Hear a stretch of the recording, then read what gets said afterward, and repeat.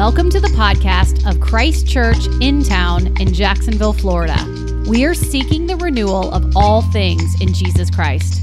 Towards that end, we are committed to cultivating personal transformation in Christ, an uncommon fellowship of racially and economically diverse individuals, and the flourishing of our neighbors. To join our local body in membership or financial support, visit christchurchintown.org.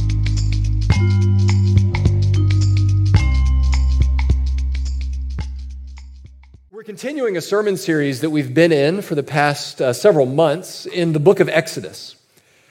And throughout the book of Exodus, we have said and seen the myriad of ways that the Exodus story really is our story. That just as Israel was enslaved in Egypt, just as God sent his representative Moses to lead them from that slavery into a new inheritance, that the New Testament tells us that each one of us lives a life that's marked by a type of slavery. That the whole world, in fact, is enslaved to sin and death and destruction. And that he sent Jesus to lead us into a life of freedom and into a new inheritance as his sons and daughters.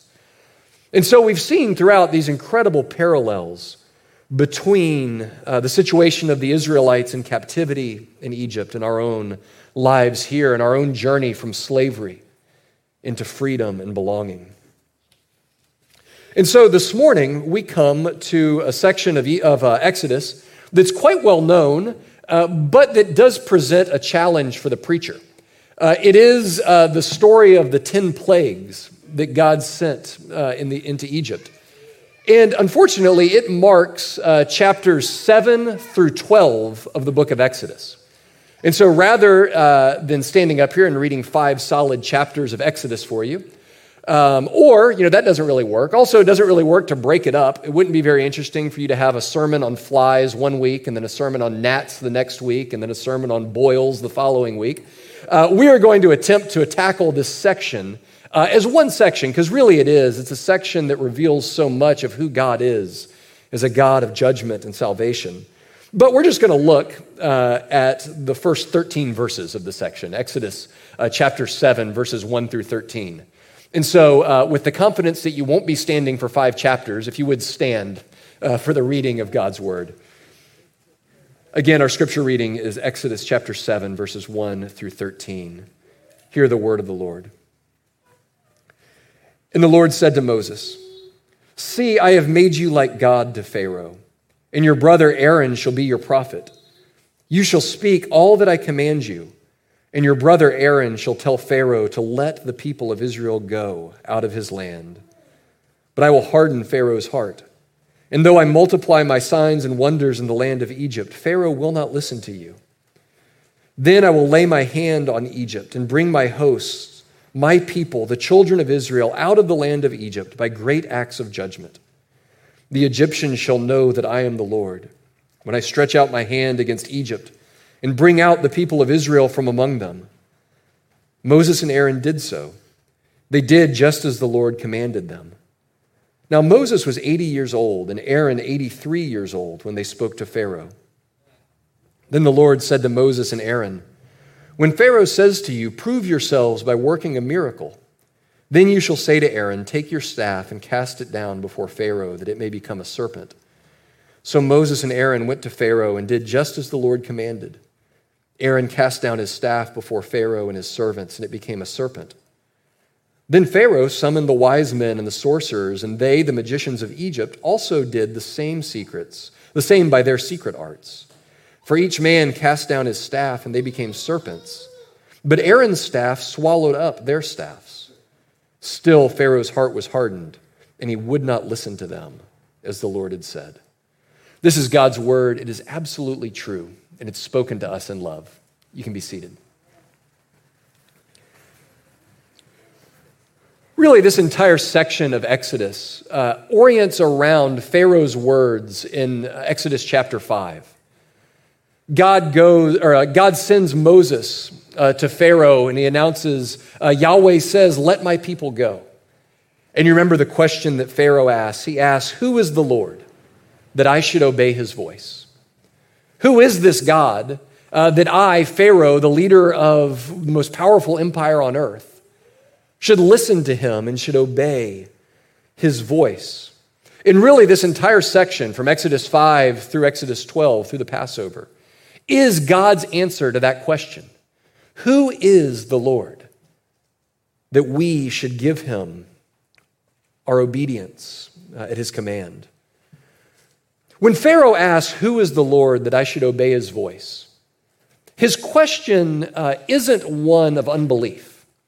It's not one of, oh, come on, we know that there's not such thing as gods that tell us what to do.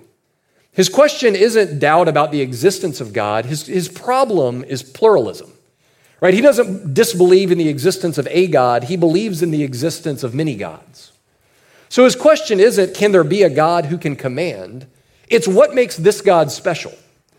Why should I care about what Yahweh, a God that I've never heard of, from a small little people who I possess as slaves, why should I care about what their deity says that I should do with my kingdom?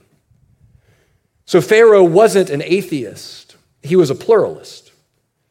And beyond that, he was actually a pluralist who didn't just believe in many gods. He believed that he was one of those gods.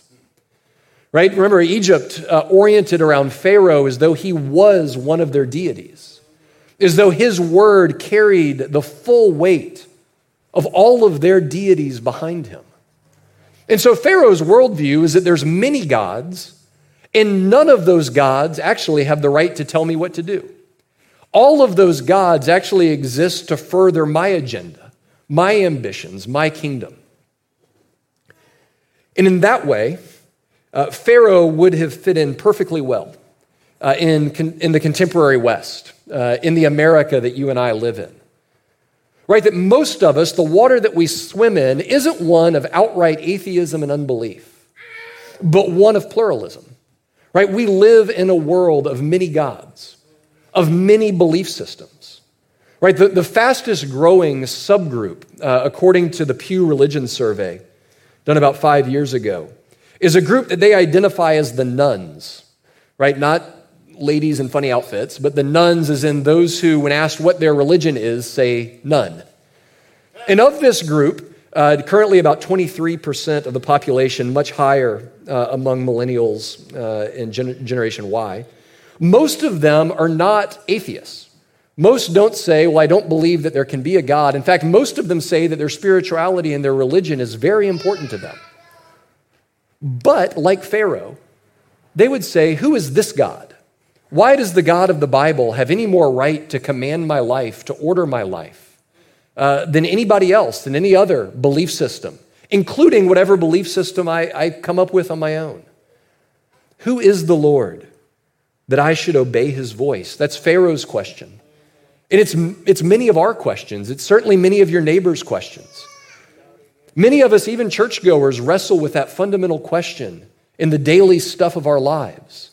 Right? Am I foolish or naive to believe that there's one God who speaks with one voice and who has the right to order my life, who has the right to tell me what's good and what's bad, what's righteous and what's evil, what's wise and what's foolish?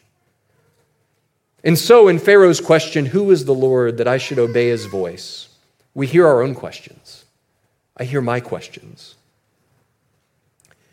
And the plagues are God's answer to these questions in many ways.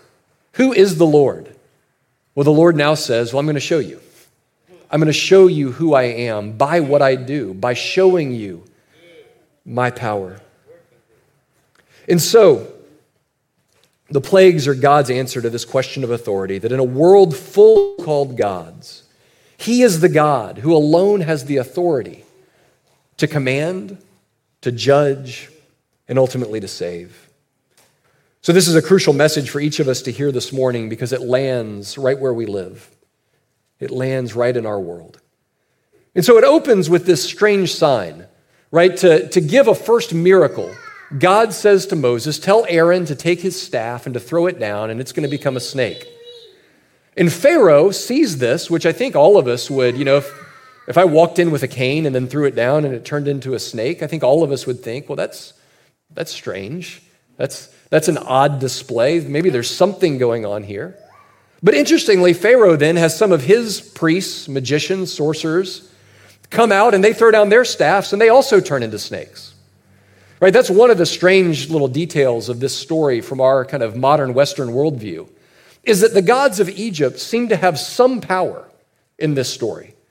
They seem to have some but not enough power. They're able to make their staffs turn into snakes. So there's some spiritual reality even behind these idolatrous and false gods.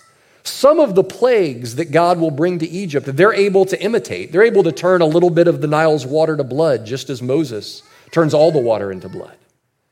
So there's something there, but then God allows Aaron's staff snake to eat up theirs. And that visual image really is a picture of what's going to happen in all of the rest of the plagues.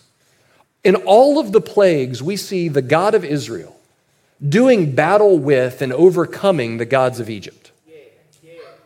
Really, that's what's going on in all 10 of the plagues. It's fascinating to look at. We won't have time to get into all of it, but I'll give you a sampling. But all of the plagues that God brings against the Egyptians are a direct counter to one of the main gods in the Egyptian pantheon of deities. The first plague, Moses goes and he touches the water of the Nile and turns it into blood. And actually the Nile was the lifeblood of Egypt. It was what gave water to all of their crops, to all of their streams, to all of it. And so it turns all of the waters of Egypt into blood. Happy was the Egyptian god of the Nile who controlled its water. And by turning it into blood, God says, no.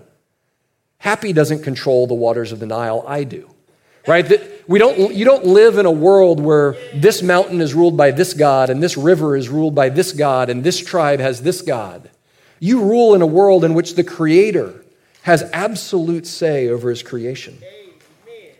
The Egyptian goddess Hecate is a goddess with the head of a frog, and so the next plague is causing frogs to come out of the Nile. Millions of them, and then they die. Can you imagine being in a world with millions of dead frogs just laying around? How bad that would stink. Geb was the Egyptian god of the earth. Yahweh has the earth turn into gnats and to come up and consume itself. Isis was the goddess of medicine and peace, and God causes boils to grow on the people. Finally, Ra, the chief god of Egypt, the sun god. And God blots out the sun and turns the sun into darkness. You know, in our world, sometimes you'll hear the word apologetics. Apologetics is the task of a Christian, or really a person of any faith or belief system, giving an answer to the world rationally about what we believe. So you might hear apologists that go onto college campuses and enter into dialogues with how we can believe in the existence of a God, or how we can believe in the historical nature of the resurrection, or how we can believe that there's a good God in a world with so much suffering and evil. Right? Well, in the ancient world, this is apologetics. Right? This was the worldview that Moses entered into and that God enters into. It was a world where the question wasn't, how do I make a rational appropriation of who God is? How do I square him with modern Western science? The question is, which God is the real God? And so over and over again, the Old Testament does this kind of stuff, where they're trying to show the plausibility of belief that the world has one God and not many gods. That God is the Lord, and therefore the Egyptian gods aren't. Therefore, the Babylonian gods aren't. Therefore, the Canaanite gods aren't. Right? That if Yahweh is Lord, then Baal is not Lord. If Yahweh is Lord, then Ra is not Lord. And so we see this just like you or I might pick up a book to try to gain some kind of understanding about how we situate faith within the different belief systems of our day. That's what Exodus is doing here. It's situating the faith of Israel in the faith of their neighbors and saying that their God is the true God.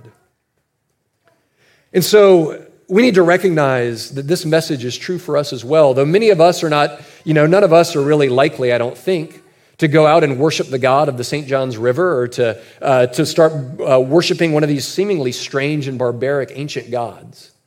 Right? The message of Exodus at this point is that Yahweh is not a God who's tolerant of rivals. Right? To put it in the language that you might remember from your elementary school days, God does not play well with others. God is not the kind of God who's content with just some small part of your life. He's not the kind of God who wants this little sliver of your heart called religion, right? That he wants the religious part of your life, but then you're free to trust other gods with the other parts of your life, to take your economic hopes elsewhere, your relational hopes elsewhere, your political hopes elsewhere, right? And all of us do that, every human being. John Calvin says that the human heart is a factory of idols. Right? That means that whether you're living in 2nd century BC Egypt or contemporary Jacksonville, that your heart will find things to hope in and to trust in. You'll find things to trust in with the very basic things of your life. And here through these plagues, God says that he is the only one worthy of trust. He's the only one who's capable of delivering on his promises. He's the only God who's capable of bringing judgment and salvation into the world. And he goes on to show us that to ignore his lordship, to ignore his right to command our lives, brings our lives into disorder. Right? That the God who brings creation into the world also has the power to undo his creation in our lives. Right? That the point of view of the Old Testament is this: that God is the creator God who orders all things, and that his law shows us how to live our lives in keeping with his creation. That to live according to his law is to live our lives with the grain of the universe. It's to live our lives in such a way that we experience what the Old Testament calls shalom, perfect peace, perfect harmony. That if we lived our lives in keeping with the commands of God, that we would have harmony with him as our creator, we'd have harmony with our brothers and sisters in creation, and that, in fact, the whole world would live with a sense of peace. But what sin brings into the world is the disordering of creation. That instead of creation operating like it should, creation itself begins to unravel. That our lives, when lived outside of God's ordering, start to drift back into chaos. And that's one of the things that commentators point out about this section of Exodus, the plagues, chapters 5 through 11, that it bears remarkable parallels, in inverse parallels, to Genesis 1 and 2, the creation story. That just as the creation story is God bringing order and light out of a world of chaos and darkness, that Exodus 5 through 11 is the story of order and light giving way and going back into chaos and darkness. So that by the end, we see the God who spoke over creation saying, "Let there be light," now saying, "Let there be darkness." The God who brought light out of the darkness now brings darkness back out of the light.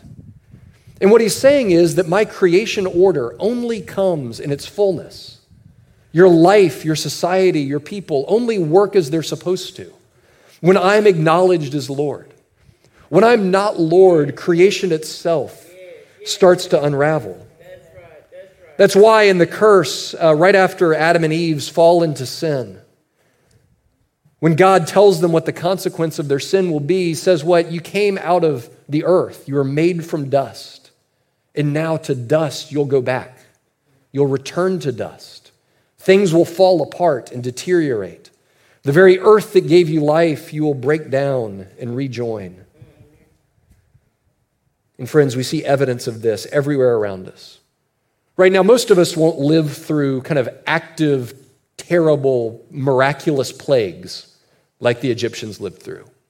But all around us, we see the consequence of our abandonment of God, of our believing that we have the right to order our lives, not God. We see it in our society, right? We see it in the ways that our world is broken. We see it in the way that the inequalities that permeate our world. We see it in the neighborhoods that we live in. We see it in our own personal lives as our inner lives and our relational lives fall apart because we seek to order them according to our own wisdom and our own strength. obeying God in this way, believing that he has, as the creator, the right to tell us what to do with our lives, is really very much like believing the doctor. When you go into the doctor and he tells you, you do the blood work, and he says you've got high cholesterol. And if you keep eating a Big Mac a day, you are going to die. You're going to have a heart attack and you're going to die. Now, you might throw off his authority and say, who's that doctor to judge me? I know what I can eat. I like Big Macs, and I believe them to be good for me. Right? You can do that if you want to do it, but you will eventually get the consequence of doing it. Right? Eventually, his authority will bear out in the fact that your body will break down because he knows how your body is meant to work. And usually in our lives, that is how God's judgment works. It doesn't work like you're walking down the road and you have all of a sudden a lightning bolt strikes you. It works as when we order our lives by our own wisdom, we make a mess of things.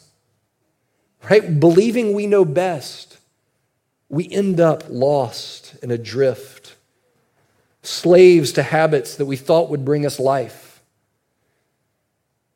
and instead lead only to death.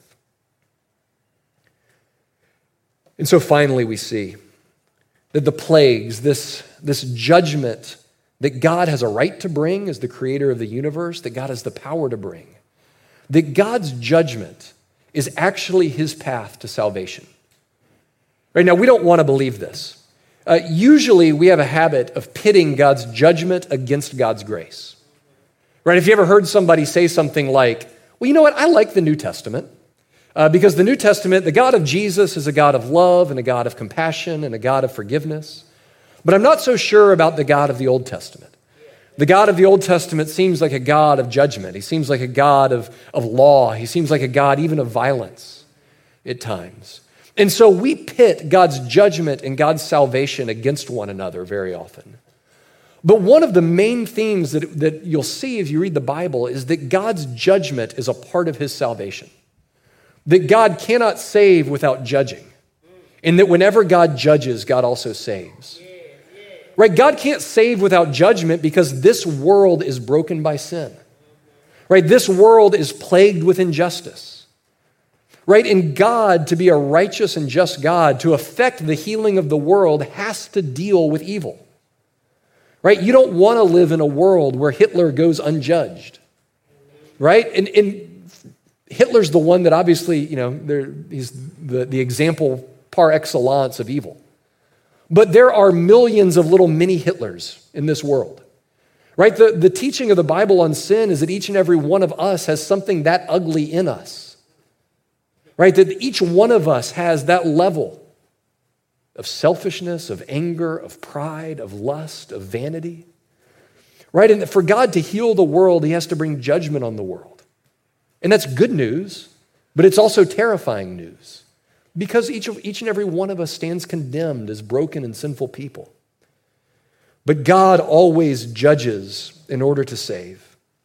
Look, we see God's salvation all over the story of the plagues.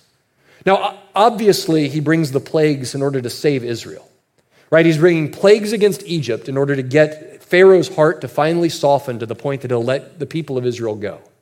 So on a basic level, we see his judgment against evil enslavement working to liberate the people of Israel. But beyond that, we even see his grace and his salvation towards the Egyptians in this story.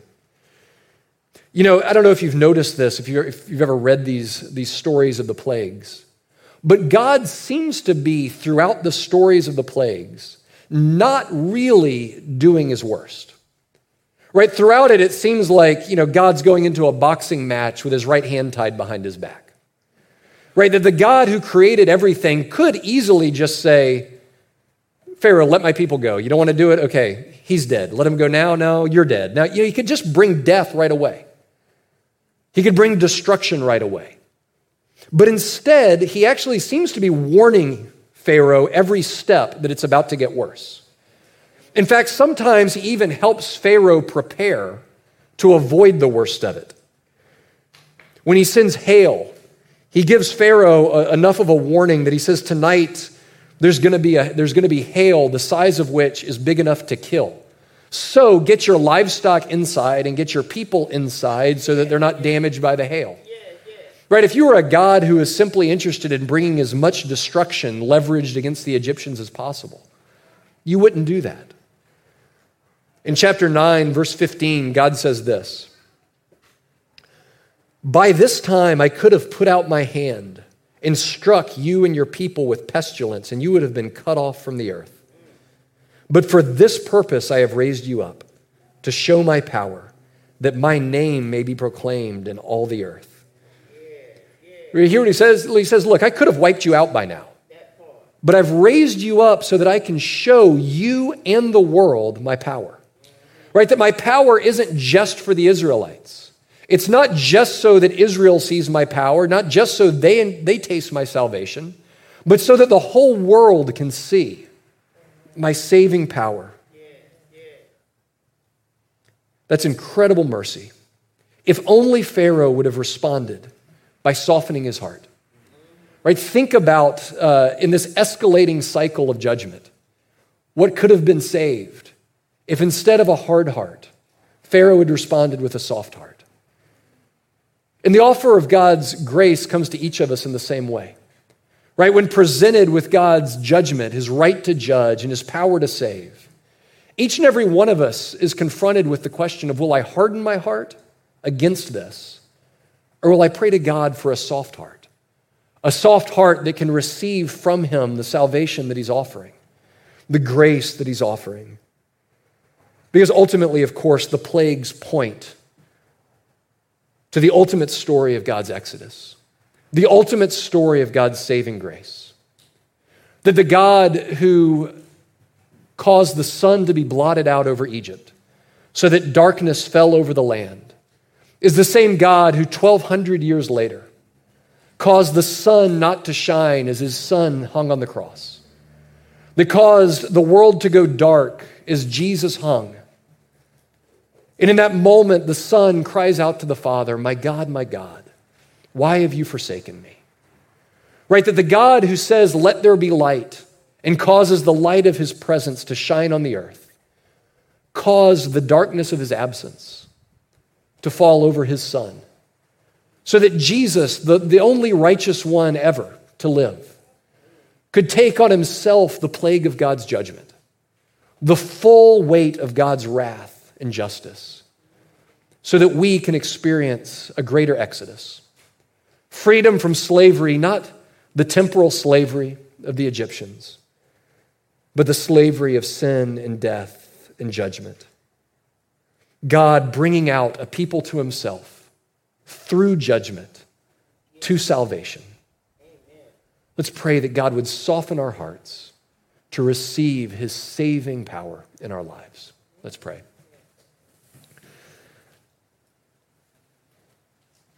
Lord Jesus, we thank you that you are the one who takes away the sin of the world. That you take away not only the darkness of sin and evil, but that you actually take onto yourself the weight of the Father's judgment. Lord, that through your sacrifice, we can pass through judgment into salvation and life. Lord, we confess that each one of us has gone our own way, that we've sought to order our own lives, that we've chased after other gods.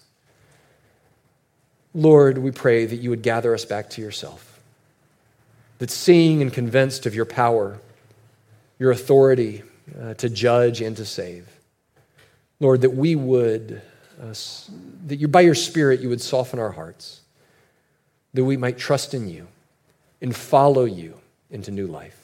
And it's in Jesus' name we pray. Amen. Thank you for listening to our podcast. If you would like more information or would like to help support the local body of Christ Church in Town, please visit our website at christchurchintown.org.